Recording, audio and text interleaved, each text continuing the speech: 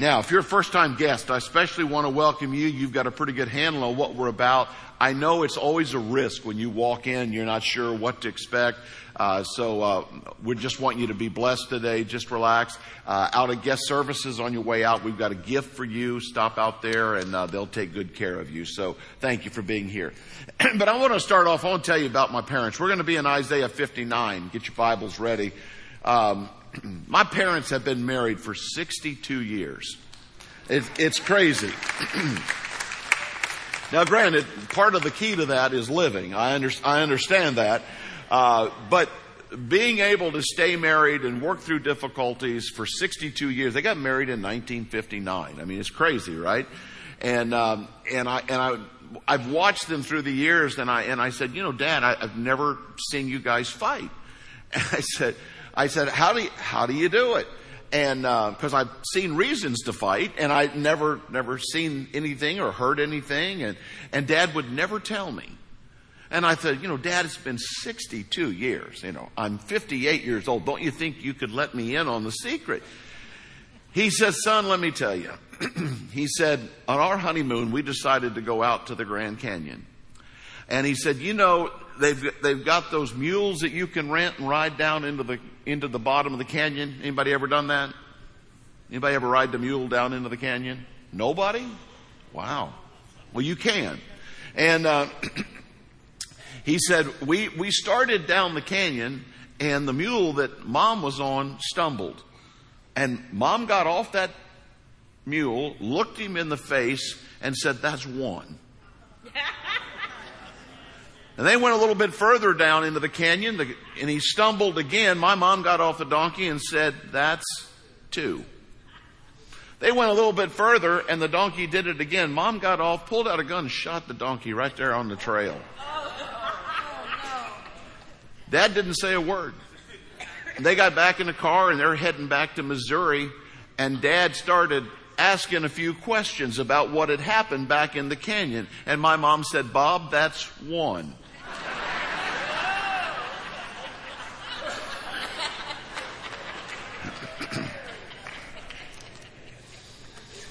My parents really have been married 62 years. That's the truth. That's the truth of what I was going for there. I'm amazed at how people want to define God. And we all do it, I think, to some extent, because we've lived life and we're like, your view of God's not exactly my view of God.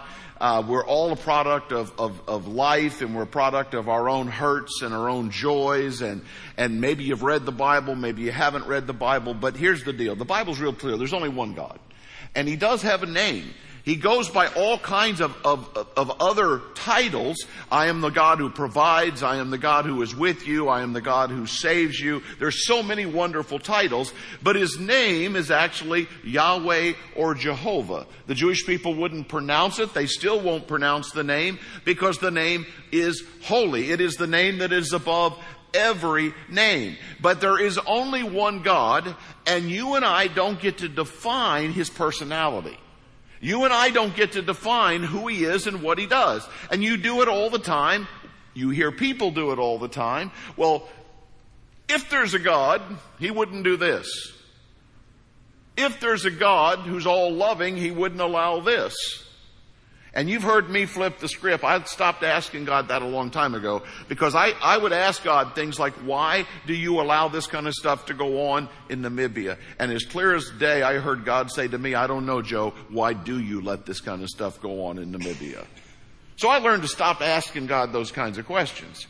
Well, if He's an all-loving God, why would He send people to hell? Well, we covered that last week. No, an all-loving God does not send people to hell. You choose to not accept Jesus, and thereby you choose to go to hell. It's a personal choice. It's not God's plan. 2 Peter 3:9 says it's God's will that everyone be saved. So we know what God's heart is, so don't project things onto God. But as wonderful of a man as my dad is, the younger version of me met an angry dad on many occasions. If you meet my dad, you go, he's the sweetest man I've ever seen. He is, until you do what he told you not to do. And then you will meet a very different Bob Pudding. All right? Even at 89 years old, you will see that there's still some fire burning in him. Because the integrity and truth are so deeply embedded in him that you just don't play games. If you say you're going to do it, you do it. It's that simple and that straight. So God is a loving God, but He's also a just God. Don't miss that. Like, well, how could God wipe out everybody on the earth? Because their deeds and thoughts were evil all the time. You can read it in Genesis 6. It's not that God just arbitrarily said, I think I'm going to take Fred out here. No, it was a very specific reason. So in Isaiah 59, it's really God's resume. Remember last week, if you were here or if you listened, in chapter 58, God goes through a whole long list. He says, when you're fasting, there are certain things that you should be changing in your nature to become like God. And part of that is being pragmatic in helping other people, caring for other people, meeting other people's needs. We went through that whole list. So we'll pick it up in 59, if you'll stand with me out of respect for God's Word. Good news first. Surely the arm of the Lord is not too short to save, nor His ear too dull to hear. But your impurities, your iniquities have separated you from your God. Your sins have hidden His face from you so that He will not hear. For your hands have strained with blood, your fingers with guilt. Your lips have spoken lies and your tongue mutters wicked things. No one calls for justice. No one pleads his case with integrity. They rely on empty arguments and speak lies. They conceive trouble and give birth to evil. They hatch the eggs of vipers. Check out this analogy. They hatch the eggs of vipers and spin a spider's web. Whoever eats their eggs will die, and when one is broken, another adder is hatched. Their cobwebs are useless for clothing. They cannot cover themselves with what they make. Their deeds are evil deeds, and acts of violence are in their hands. Their feet rush into sin. They are swift to shed innocent blood. Their thoughts are evil thoughts. Ruin and destruction mark their ways. Now, we skip to verse 16. Because from 7 on, it's just all the evil things that they're doing. But God saw that there was no one. He was appalled that there was no one to intervene. So His own arm worked salvation for us, and His own righteousness sustained Him. You can be seated. All right, so what does God's resume tell us? First of all, here's the good news.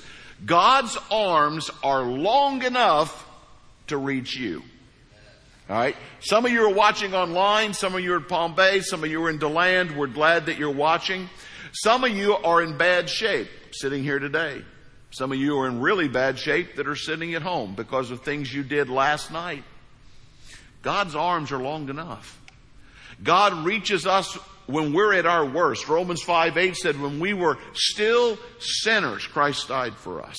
If anybody ever tells you, well, you get your act together, then you can be a part of the church, you've missed the whole gospel. Jesus takes broken, messed up, sexually confused, hurting, slanderous, lying, murderous thieves, and He transforms those people by the blood of Jesus. He brings forgiveness, and He's the one that cleans us up. It's Jesus' business. But it's easy or easier to sit back and say, you know what? I've sinned too much. I've done too much. And I just not going to be able to be saved. You blame God. But what's Isaiah say? God's arms aren't too short. His arms are not too short to reach you no matter where you are or what you've done or what you've thought or what you're currently doing. Jesus died to rescue you from the mess you're currently in. Well, maybe, but His ears don't hear my prayers anymore. Well, that's not true either. It says God's ears are wide open, that He hears our prayers.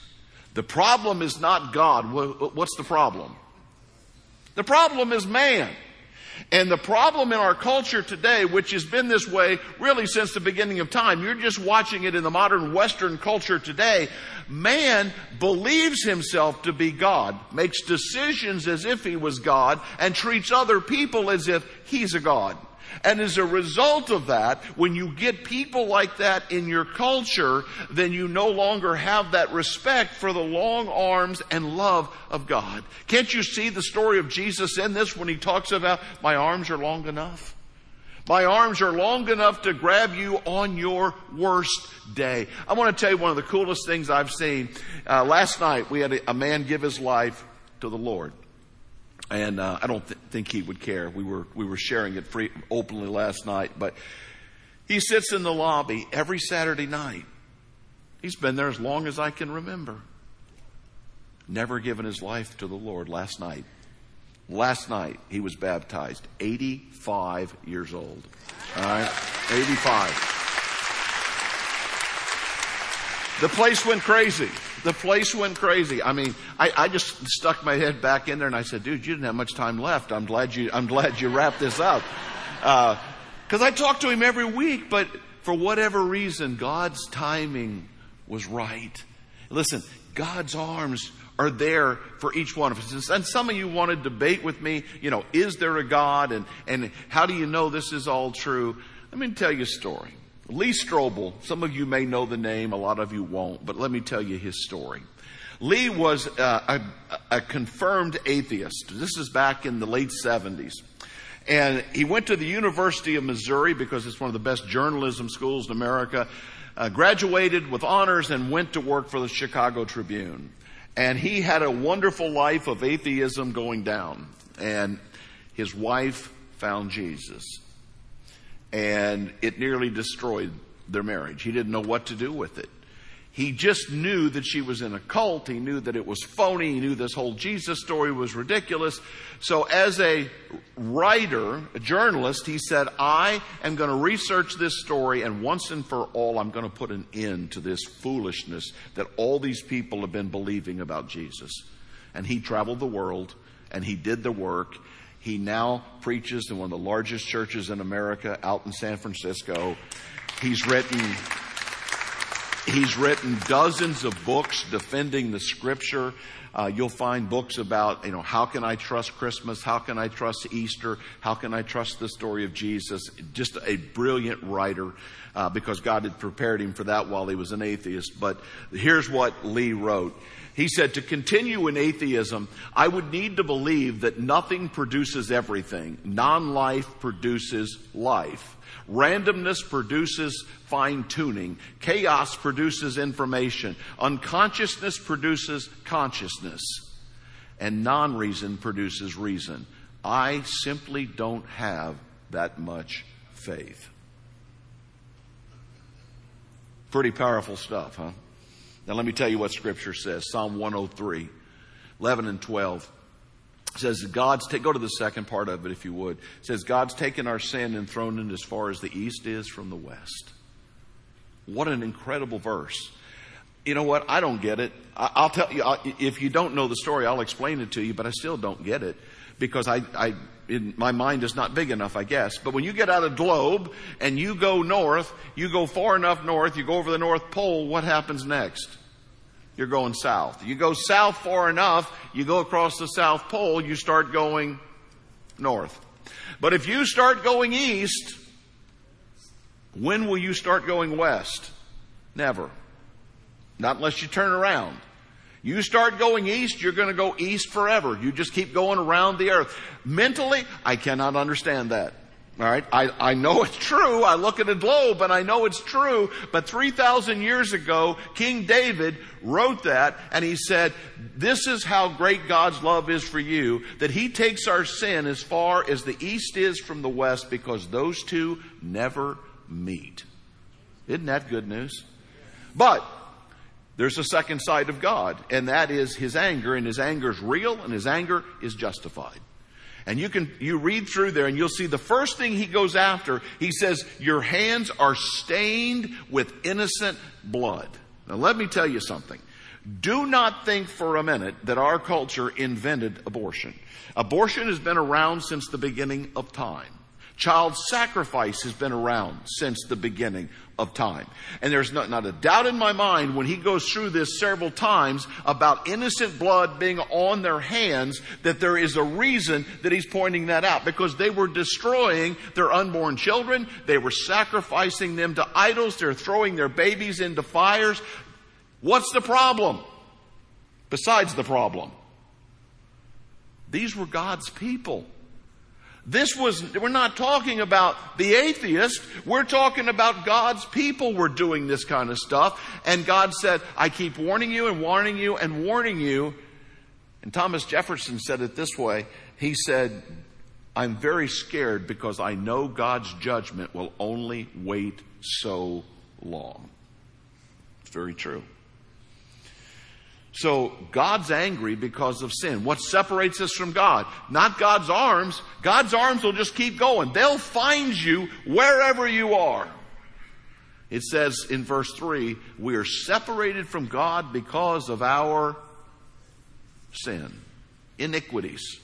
All right, just a worse word for sin. It's to make sure you understand that how ugly and horrible and filthy and nasty all of that stuff is that is there, that the blood of Jesus is going to cover and pay for. But if you refuse to accept the forgiveness, then you will stand before God and you will give an account for yourself, and you'll try to explain away all those horrible things you've done. And I never won an argument with Dad in those regards. If Dad told me to do something, I learned to do it. You know how I learned to do it? Discipline.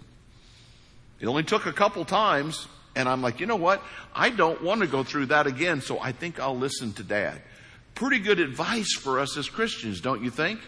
That there's the picture of what we're called to do. Let me tell you a story. You know, California, all right, I'm sorry, but overall, the group's crazy, right? I mean, I know there's Christians out there. There's a lot of Christians out there. But the culture out there is crazy.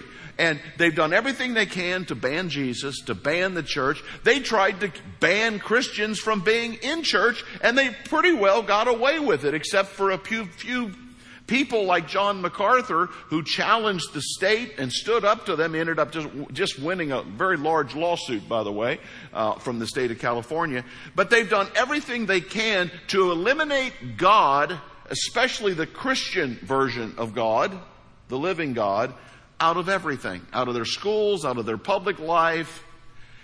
But right now, in their curriculum, in the California public school, is a program where the children are taught to chant and pray to an Aztec god. There he is. His name is Quetzalcoatl, if you would like to look him up. You want to guess what his specialty was? Child sacrifice. In the curriculum, in your public school in California, your children are being taught to pray to a God who believes in child sacrifice. Now why? Because if you can get them to accept that, how much easier is it when you start talking about killing children right in front of you? So we have Christian parents fighting school boards in California standing up against this kind of craziness. Hebrews chapter 10 verse 31 says it is a terrible thing, a horrible thing, to fall into the hands of an angry God. Now, it's not multiple choice. Well, I'll take the happy God. No, that's not it. Same God. There's one God. You get to choose whether you meet happy Bob Pudding or you meet angry Bob Pudding. And that's all determined on whether I listen to what he told me to do. Does that make sense? It is a terrible thing to fall into the hands of an angry God. But then we get to the victory part. So God finally comes to the conclusion. He said there ought to be somebody here that could help out, but it's obviously not going to happen. He said there's nobody to stand in, nobody to help. God said, so I will deliver my people with my own arm. Again, I can't help but see Jesus on a cross with his arms stretched out. Jesus saying, I'll do it myself. Because there's no way they're going to be able to do it on their own. Now, if you've not accepted Jesus, today's the day. You come right over here. There's a sign that says decision. People will be there to pray with you. If you're online, there's a button you can push that says, I've decided. But I don't know what day I'm going to hit you. I know last night it was a very special day for a man. He said, my wife's been in heaven praying for this day. There's people in heaven and earth praying for you. Praying for you watching at home. And you're sitting around saying, well, I don't think God could love me. God's arms are long enough. And he specifically said, since there was no other way to do it, God said, I will step in myself and I will lead a parade. Let me show you this. 1 Corinthians chapter 2, verse 14. But thanks be to God who always leads us in triumphal procession in Christ, and through us spreads everywhere the fragrance of the knowledge of him. All right, let me help you. When we were kids, it's not such a big deal anymore, but the local parades were a big deal. County parade, 4th of July parade. I mean, we had parades for everything. And the band was always a part of the parade. And there's the fire truck and the guys on their John Deere tractors and people chucking candy out at the kids. The flags at the front of the parade. That's America, guys. Those were special, special times. It still happens in some small communities. But that is the picture. It says that Jesus leads us, those who have accepted Jesus, in a triumphal procession. We're on our way to heaven, but he's leading us now. And the fragrance of Jesus should be so strong on us that everywhere we go, part of Jesus is spread out. By what we do, by what we say, by how we act, by how we treat other people, by the things we invest our money in. The fragrance of God goes with us. Let me finish with this. I was in Dallas a couple weeks ago, and a friend of mine was preaching the keynote message for a pastor's conference. And didn't know his story, but he said, when I was about 7 years old, grew up in Dallas, he said, there was a man in our community that drowned in a local lake. And he said, I'd never heard about drowning. I never heard about water. He said, I grew up on a beach. And he said, I remember waking up in the middle of the night screaming, Mom, please don't let me drown. Please don't let me drown. Just all he'd heard was the fear that everybody had, and what a tragic story this was. And he said, guys, I'm 70 years old now. And he said, you want to know what my biggest fear is? It's the fear of drowning. He said, I've been in counseling, I've been in therapy, I'm on antidepressants, I take anxiety medicine. And he said, it finally dawned on me as I became a preacher that God had allowed me to go through all of that to give me a message. And he said, I want you to ask your people, how many of you are drowning? You're not afraid of drowning in water, but you're right now in some kind of a mess, and you're hurting, you're struggling, and you're saying to someone, you're crying out to God, and you're saying, please don't let me drown. He said, I contend that most of the people that we run into at one time or another are thinking the very same thing. So I don't know where you're at, but I want you to know that God's arms, Jesus' arms, are long enough to save you right where you are. Let's pray. Father, I thank you for the gift of life, a reminder that even in our sin, that you do want us to repent. You want us to change. But at the same time, we know that your arms are long enough to grab us where we are, and you'll do the cleaning as we go.